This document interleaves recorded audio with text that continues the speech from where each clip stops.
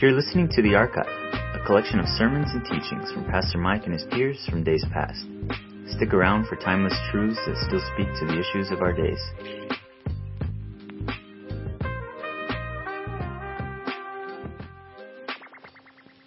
Turn to the book of Job,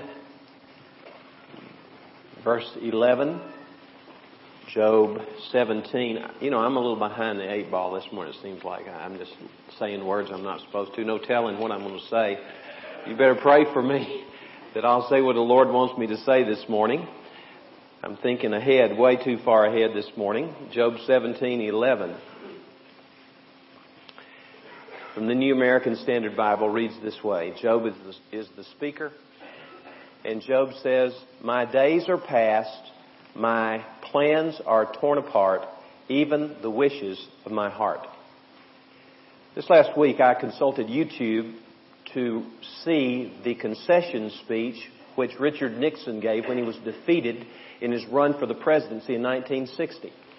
And what I saw, I had vague recollection of as a child, but I was really stunned. It seemed more like a victory speech than a concession speech. Nixon lost very narrowly in that race. But not only he and Pat, his wife, but also the crowd who was receiving the concession speech seemed to be upbeat, if not almost giddy. But the scene changed dramatically 2 years later when in the same state, his own home state of California, he had run for governor and had been defeated by Pat Brown.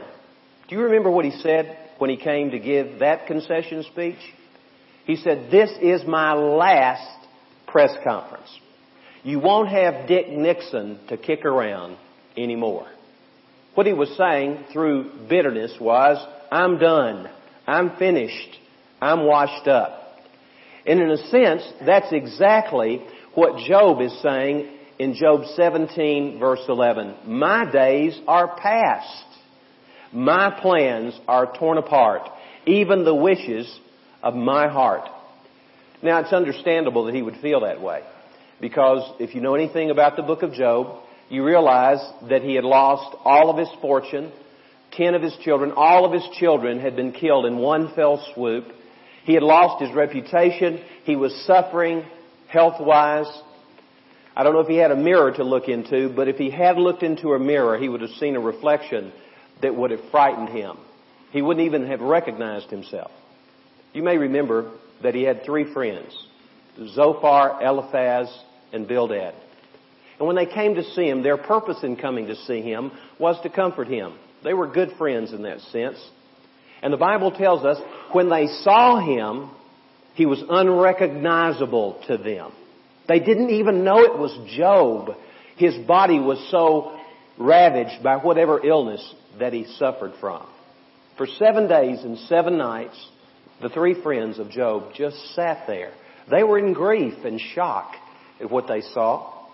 And by the way, as an aside, the best thing you or I could ever do when we know somebody whom we love is suffering is not to say a whole lot, just to be there. But they could not restrain themselves after a week of silence. They had to comment. They had to weigh in on understanding and helping him to understand why he was going through what he was going through. Eliphaz says in the 5th chapter of Job, "Is not the fear of God your confidence? Is not the integrity of your ways your hope?" To which Job must have, through clenched teeth, said later in the book of Job, "My hope has been uprooted like a tree. I've just been pulled out of the ground." Now, Job was a man of incredible faith. I hope you know that. Because after all these bad things happened to him, he said, "Naked I came forth from my mother's womb, and naked I shall return there." And when his wife told him to curse God and die, you may remember what he said in response. He said, "Shall we accept good things from the hand of God and not bad things from the hand of God?" He was a man of faith, but he was a man who thought he was washed up. Is there anybody here today who thinks you're washed up? Have your days passed? Is opportunity in the rearview mirror in your life, and you're just marking time until that day when you die? Well, this passage of Scripture and supportive passages of Scripture help us to understand the reason for our feeling washed up. And the reason is simple. It's that our plans, your plans, my plans, are torn apart. That's what Job says, isn't it? Let's look again at the passage. My days are past. My plans are torn apart. Now, what were his plans? Well, he explains what they were in a general way in the last line of verse 11. The wishes of my heart. And I'm going to come back to that a bit later. But let me speculate with you about the plans that Job had. Think about that for a minute. We really don't know exactly what those plans were. But I could imagine he was a man who probably was in the prime of his life.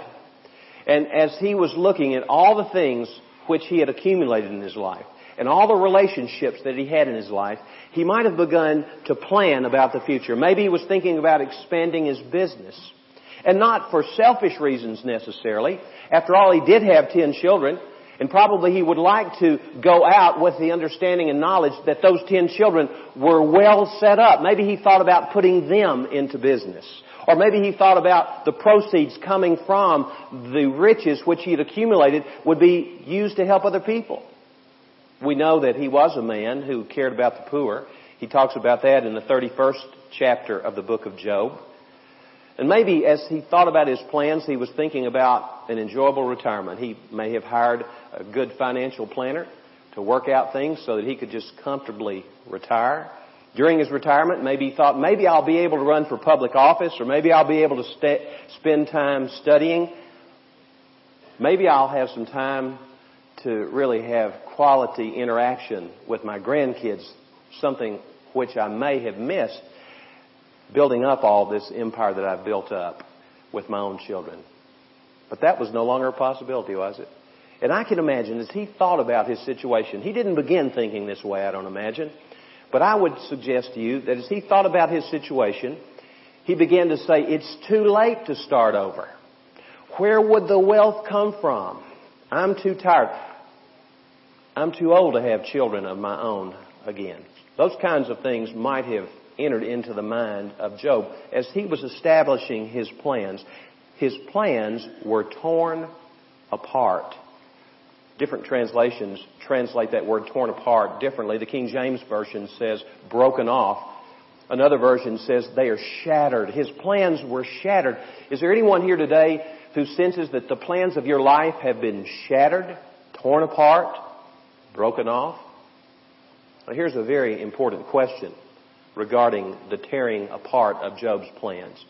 Who tore them apart? Did Satan tear them apart? Well, in a sense, Satan did tear them apart. And this is not a very popular truth that I'm going to share with you, but it is the truth. God was the one who tore Job's plans apart.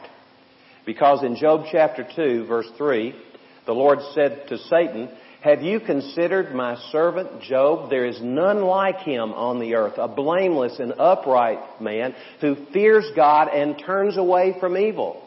He still holds fast his integrity, although you, Satan, have incited me to destroy him. Although there is no reason for me to destroy him. God was the one who, in a sense, said, here's my servant Job, Satan, have at him. Hold your place here in Job and turn to the book of Hosea, chapter 6.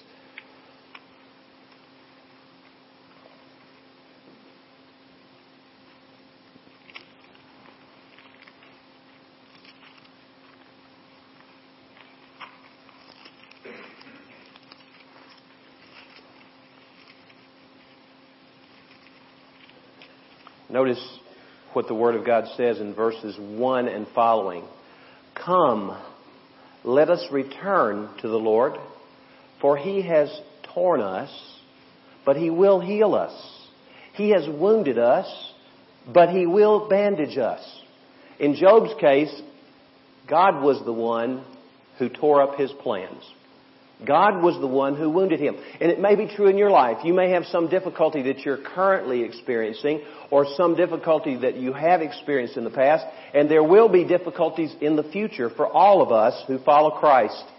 The Bible says those who wish to live godly lives in Christ Jesus will suffer persecution. It's inevitable. If we follow the Lord Jesus Christ, there's going to be a certain amount of suffering which enters into our lives.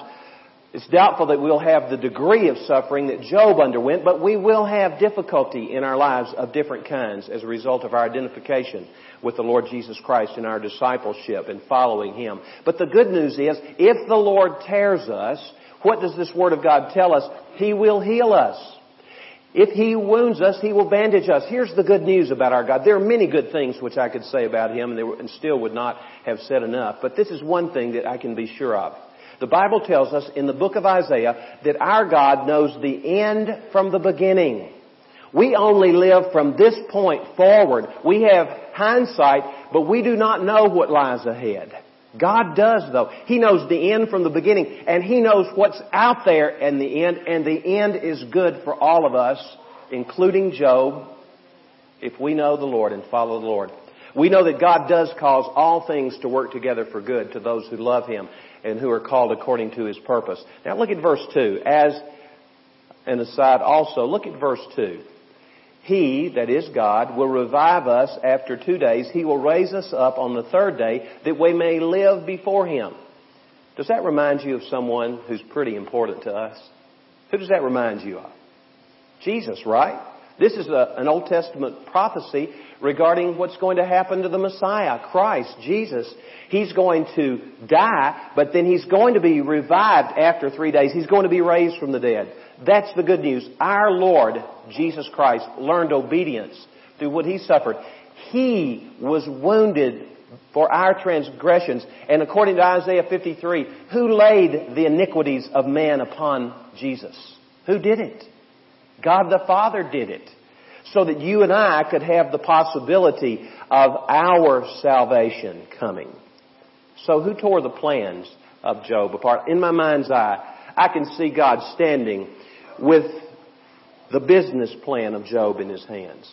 Or the plan for retirement in Job in His hands. Or the plan regarding his children. And God just tearing it apart. It seems so cruel when we see that happening if we did not know that our God is a good God and He's a purposeful God and He does these things for good reason. To build us up and also to glorify Himself. Now, why did God tear these plans apart? Well, they were Job's plans. There's one word in Job 17:11 that's repeated 3 times. It's the word my. My days are past. My plans are torn apart. Even the wishes of my heart. And the word translated wishes is translated desires in the English Standard Version, the New International Version. It's translated by the English word thoughts in the King James Version. Here is what it really means. According to Brown, Driver, and Briggs, who are lexicographers of the Hebrew language of the Old Testament, and I like this, it really gives us insight. It translates the Hebrew word this way: my cherished thoughts. These thoughts were thoughts that Job rolled over in his mind over and over again. When he was not focused on some task, he was thinking about those plans. They were just rolling over in his mind. He had trouble going to sleep at night as he lay in his bed. These thoughts were coming. When he would wake up in the morning, these plans were rolling over in his mind. They were the cherished thoughts of his heart. Now, here's a word of warning for us regarding those thoughts that enter into our hearts, which we cherish. Remember what the Bible says in Jeremiah 17:9. It says, the heart is deceitful above all things and desperately wicked. Who can know it? That applies even to the redeemed heart. Who can really know all the treachery that still resides even in the heart of people who know the Lord? The thoughts of his heart, these cherished thoughts. Now, shift gears with me just a moment. And remember what God the Father says in Isaiah chapter 55, verse 8. He said, my thoughts are not your thoughts, nor are my ways your ways, declares the Lord. As the heavens are higher than the earth, so my ways are higher than your ways, and my thoughts than your thoughts. We must always, if we're going to not cave in to this washed up kind of thinking, we must always defer to the ways of the Lord and defer to the thoughts of God, and always measure our cherished thoughts, our plans, by the plans and the cherished thoughts of the Lord Himself. Turn to James chapter 4.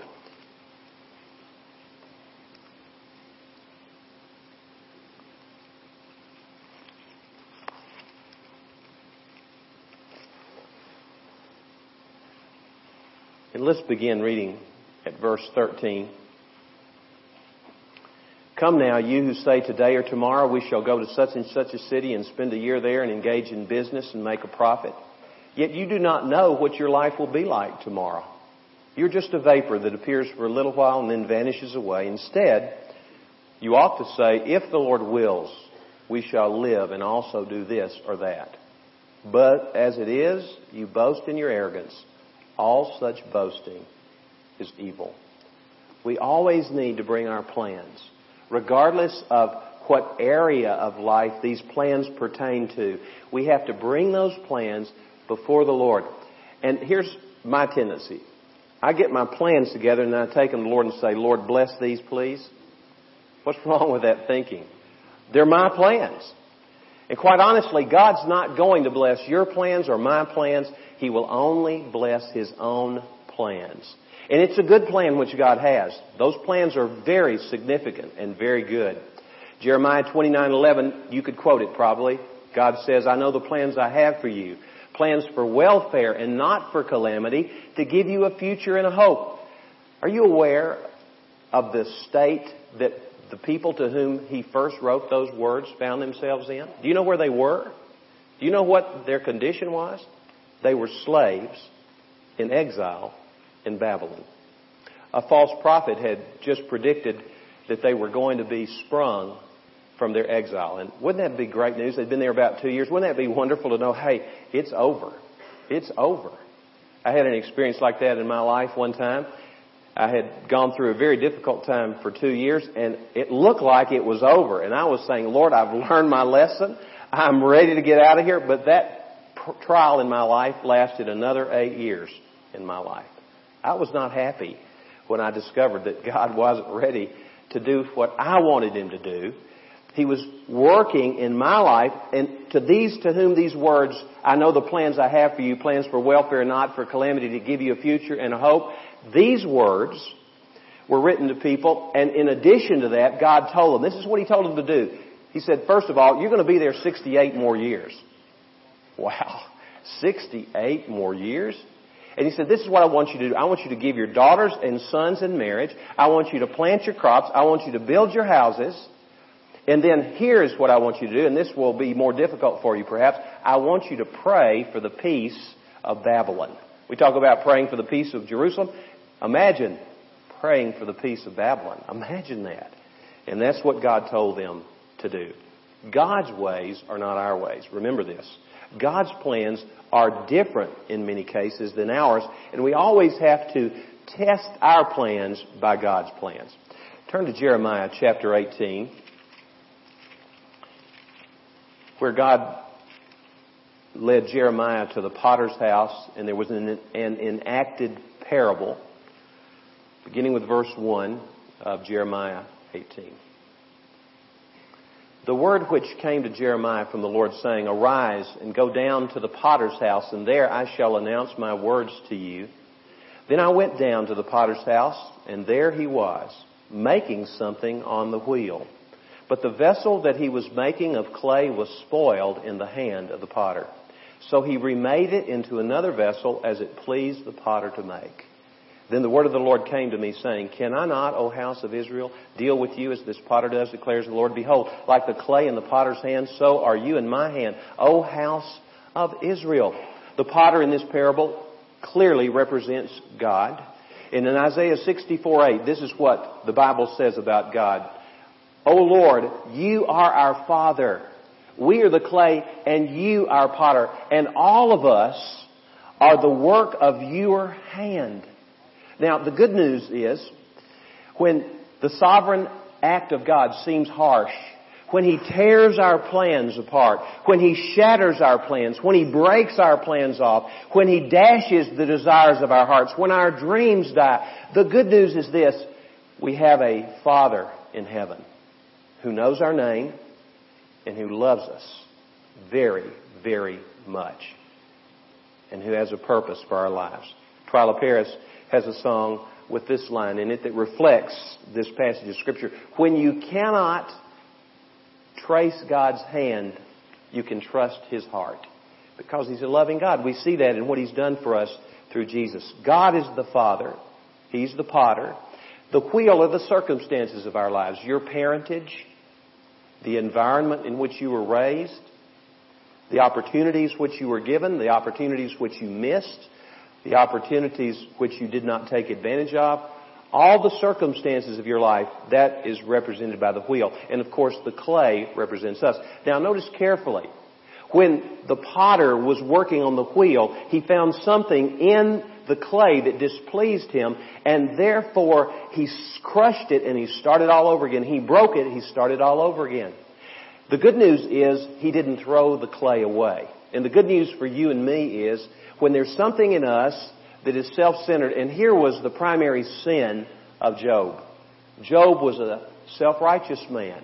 He was a blameless and upright man, but self-righteousness had crept into his life, and God needed to get rid of that self-righteousness, and He did it in an extreme way in his life by breaking him. And that's what the Lord does for us. But Job was not really finished. The Scripture says his days were past.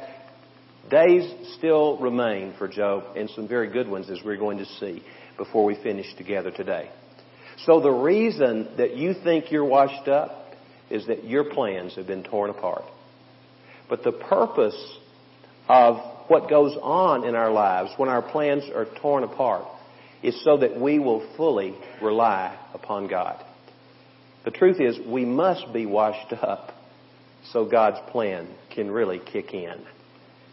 Job comes to the end of this terrible experience. In Job 42, 5 and 6, he says, "Until now my ears had heard of you, but now my eyes have seen you. Therefore I despised myself." Let that soak in for a moment. "And repent in dust and ashes." What was it about himself that he despised? Are we supposed to hate ourselves? I don't think so. But we are to despise that part of us that is self-righteous in orientation. And it's so subtle. We need to be careful. We need to continually bring our lives under the scrutiny of God's Word by the Spirit of God, so that He can reveal those areas of our lives which are self-oriented. Job had that experience. Turn to Job 42. Do you like stories that have a happy ending? I do. And for everyone who knows the Lord, your story will have a happy ending. Let's read beginning with verse 10. "And the Lord restored the fortunes of Job when he prayed for his friends." And there's an important point too. He could have been angry at his friends, and probably was to a certain extent. But he prayed for them. He interceded for them. "And the Lord increased all that Job had twofold." Now follow this. "Then all his brothers and all his sisters and all who had known him before came to him, and they ate bread with him in his house, and they consoled him and comforted him for all the evil that the Lord had brought on him. And each one gave him one piece of money, and each a ring of gold. And the Lord blessed the latter days of Job more than his beginning, and he had 14,000 sheep." Do you remember how many he started out with when all this calamity began to enter into his life? He had 7,000 sheep. So this confirms what we read in verse 10. He had twice as many sheep. He had 6,000 camels. Now he had 3,000 before. 1,000 yoke of oxen. He had 500 yoke before. 1,000 female donkeys. He had 500. So the Lord gave him more, did He not? Twofold. And he had 7 sons and 3 daughters. You might say, well, this isn't twofold. He should have gotten 20. But remember, Those 10, and I'm hoping this is true, I think it's right, were in heaven by now. So he doubled his children, didn't he? He had 20 children. And he named the first Jemimah, and the second Keziah, and the third Karen Hapuk. And in all the land, no women were found so fair as Job's daughters, and their father gave them inheritance among their brothers. And after this, Job lived 140 years. Wow. Which would lead one to believe he was probably about 70 when all these things began to befall him that were so negative, when his plans were being torn apart. And saw his sons, now look at this, and his grandsons 4 generations. He didn't just have grandkids he can dote on. He had great-grandkids, and he had great-great-grandchildren whom he could love. The Lord restored his life. His days were past as far as he was concerned. His plans were torn apart. Even the desires of his hearts were gone. And the last verse says, and Job died an old man and full of days.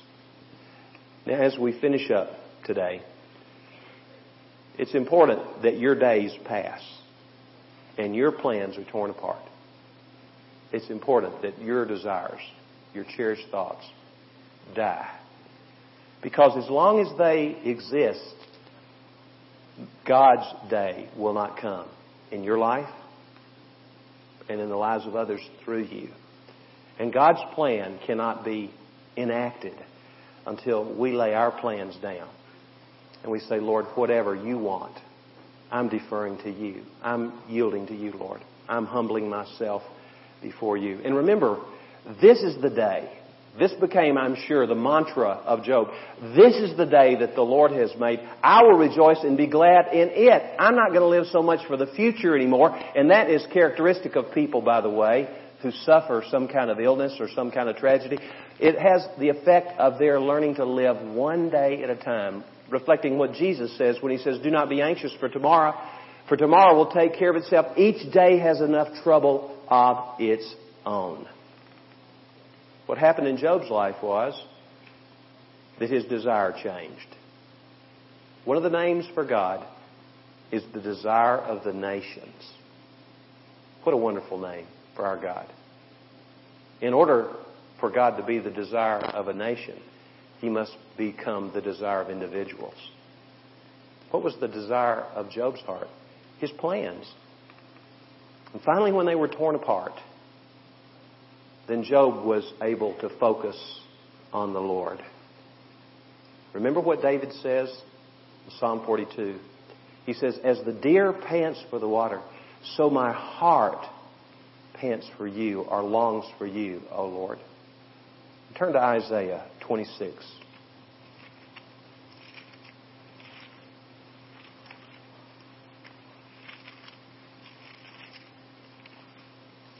As you're turning there, I was thinking about Job and what I mentioned earlier in the message about he would say, how can I recapture all this wealth I worked so hard to accumulate? How can I have children again, a man at my age? He forgot who gave him the wealth to begin with. Somewhere along the line, he'd forgotten.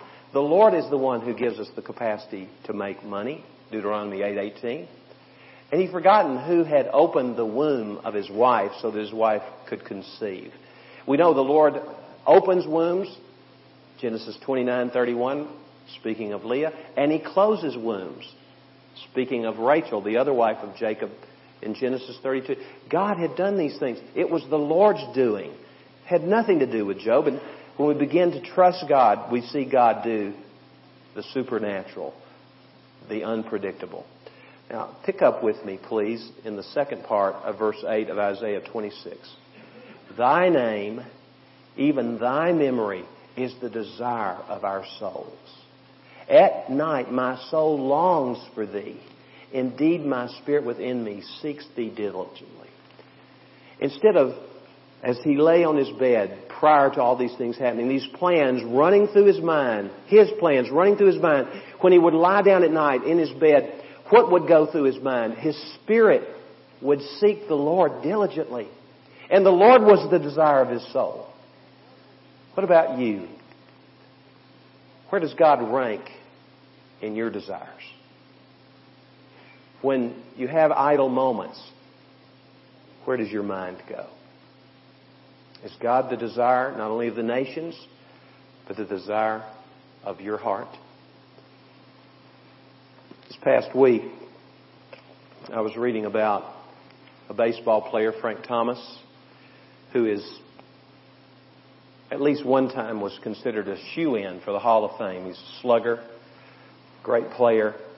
But 2 years ago, 3 really, his career began to take a fall. It looked like he was washed up. He had some injuries and he lost his eye for the baseball. He was not knocking it out of the park with the regularity with which he had done throughout the other part of his career. In fact, in the years 2004 and 2005, he only hit a combined 30 home runs. Here's a guy who was used to hitting about 40 home runs a year. He only hit 30 in those 2 years. He was used to driving in about 120 to 140 runs a year. He only drove in 75 runs in those 2 years. The Chicago White Sox, for whom he had played throughout his career, I'm sure they were just hoping he would get through that last year and they could be done with him as a player. He was washed up. And they were not going to invest any money in him as he became a free agent. His agent began to shop him around and nobody wanted him. Nobody wanted him. Until the Oakland Athletics decided to take a chance on him. And here's a man who had commanded multi-million-dollar contract per year. He was a stud in the baseball world. And he could only get a $500,000, now that, please forgive me for saying that. He only got a $500,000 contract. These professional athletes are ridiculous, aren't they, in terms of their lack of being in touch with the real world. Probably that was the minimum that he could earn with the number of years of professional service that he had. And he took it. This last year, he was a key component in the resurgence of the Oakland Athletics and was very important to leading them to the playoffs. He hit 39 home runs, knocked in 119 runs this year. He was back to his old form. At the age of 38, he wasn't washed up, was he? And then this last week, he signed a 2-year contract with the Toronto Blue Jays, listen, for $18.2 million. Wow. To hit a baseball. Now, I couldn't hit one. He can still. And I was thinking about him washed up. What enabled him to rise up and regain the level of performance he had before? I don't know anything about his spiritual life. I would hope that he knows the Lord, and maybe it was the Lord who did what happened in his life. But what I do know, on the human level, somebody gave him a chance. When nobody else wanted to give him an opportunity, there was one team, one owner of a professional baseball team who gave him a chance. And that was rewarded by the response of Big Hurt, Frank Thomas. And I was thinking about how the Lord looks at you and me. And when our plans have been shattered, they've been broken off, they've been torn apart, the Lord is a Lord who gives us more and more opportunity.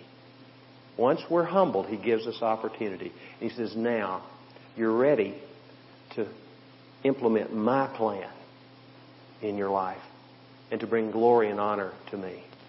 Would you pray with me? Lord, we come to you this morning acknowledging that we covet our plans. I do.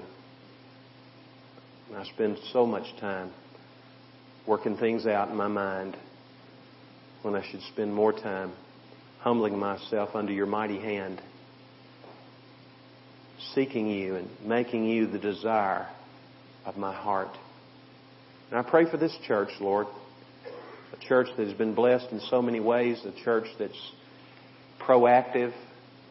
Help us never to follow our own plans, Lord, our own ways. Help us to continually come before you, individually and collectively, to get direction. In Jesus' name I pray. Amen.